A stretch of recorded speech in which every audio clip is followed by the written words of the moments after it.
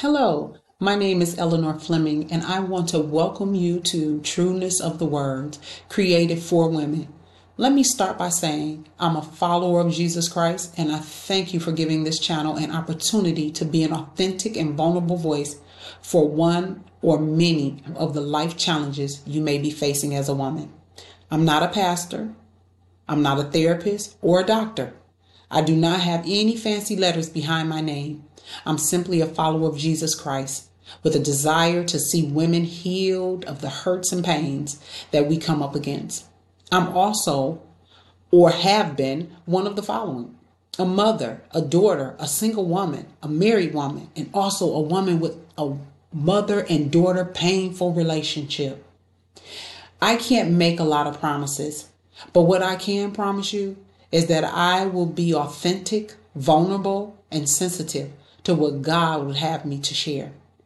I will not take lightly what God has placed upon my heart and the deep-rooted feeling in my loins to be obedient to what He alone has called for me to do.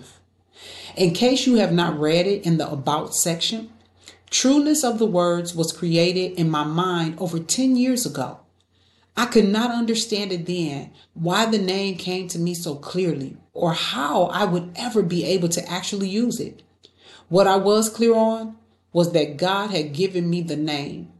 I have a strong desire within to give an authentic and vulnerable voice to the issues that come upon women, mother and daughter relationships, single women and married women, by way of my own hurts and pains that I carry daily. And for some, the daily has turned into years.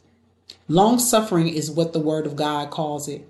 The voice I will give will come with truth, hurts, pains, vulnerability, beginnings, endings, unforgiveness that God has brought me through, over to forgiveness, and some that I'm still struggling with. Triumphs, happiness, joy, all of it. That's what we're going to bring.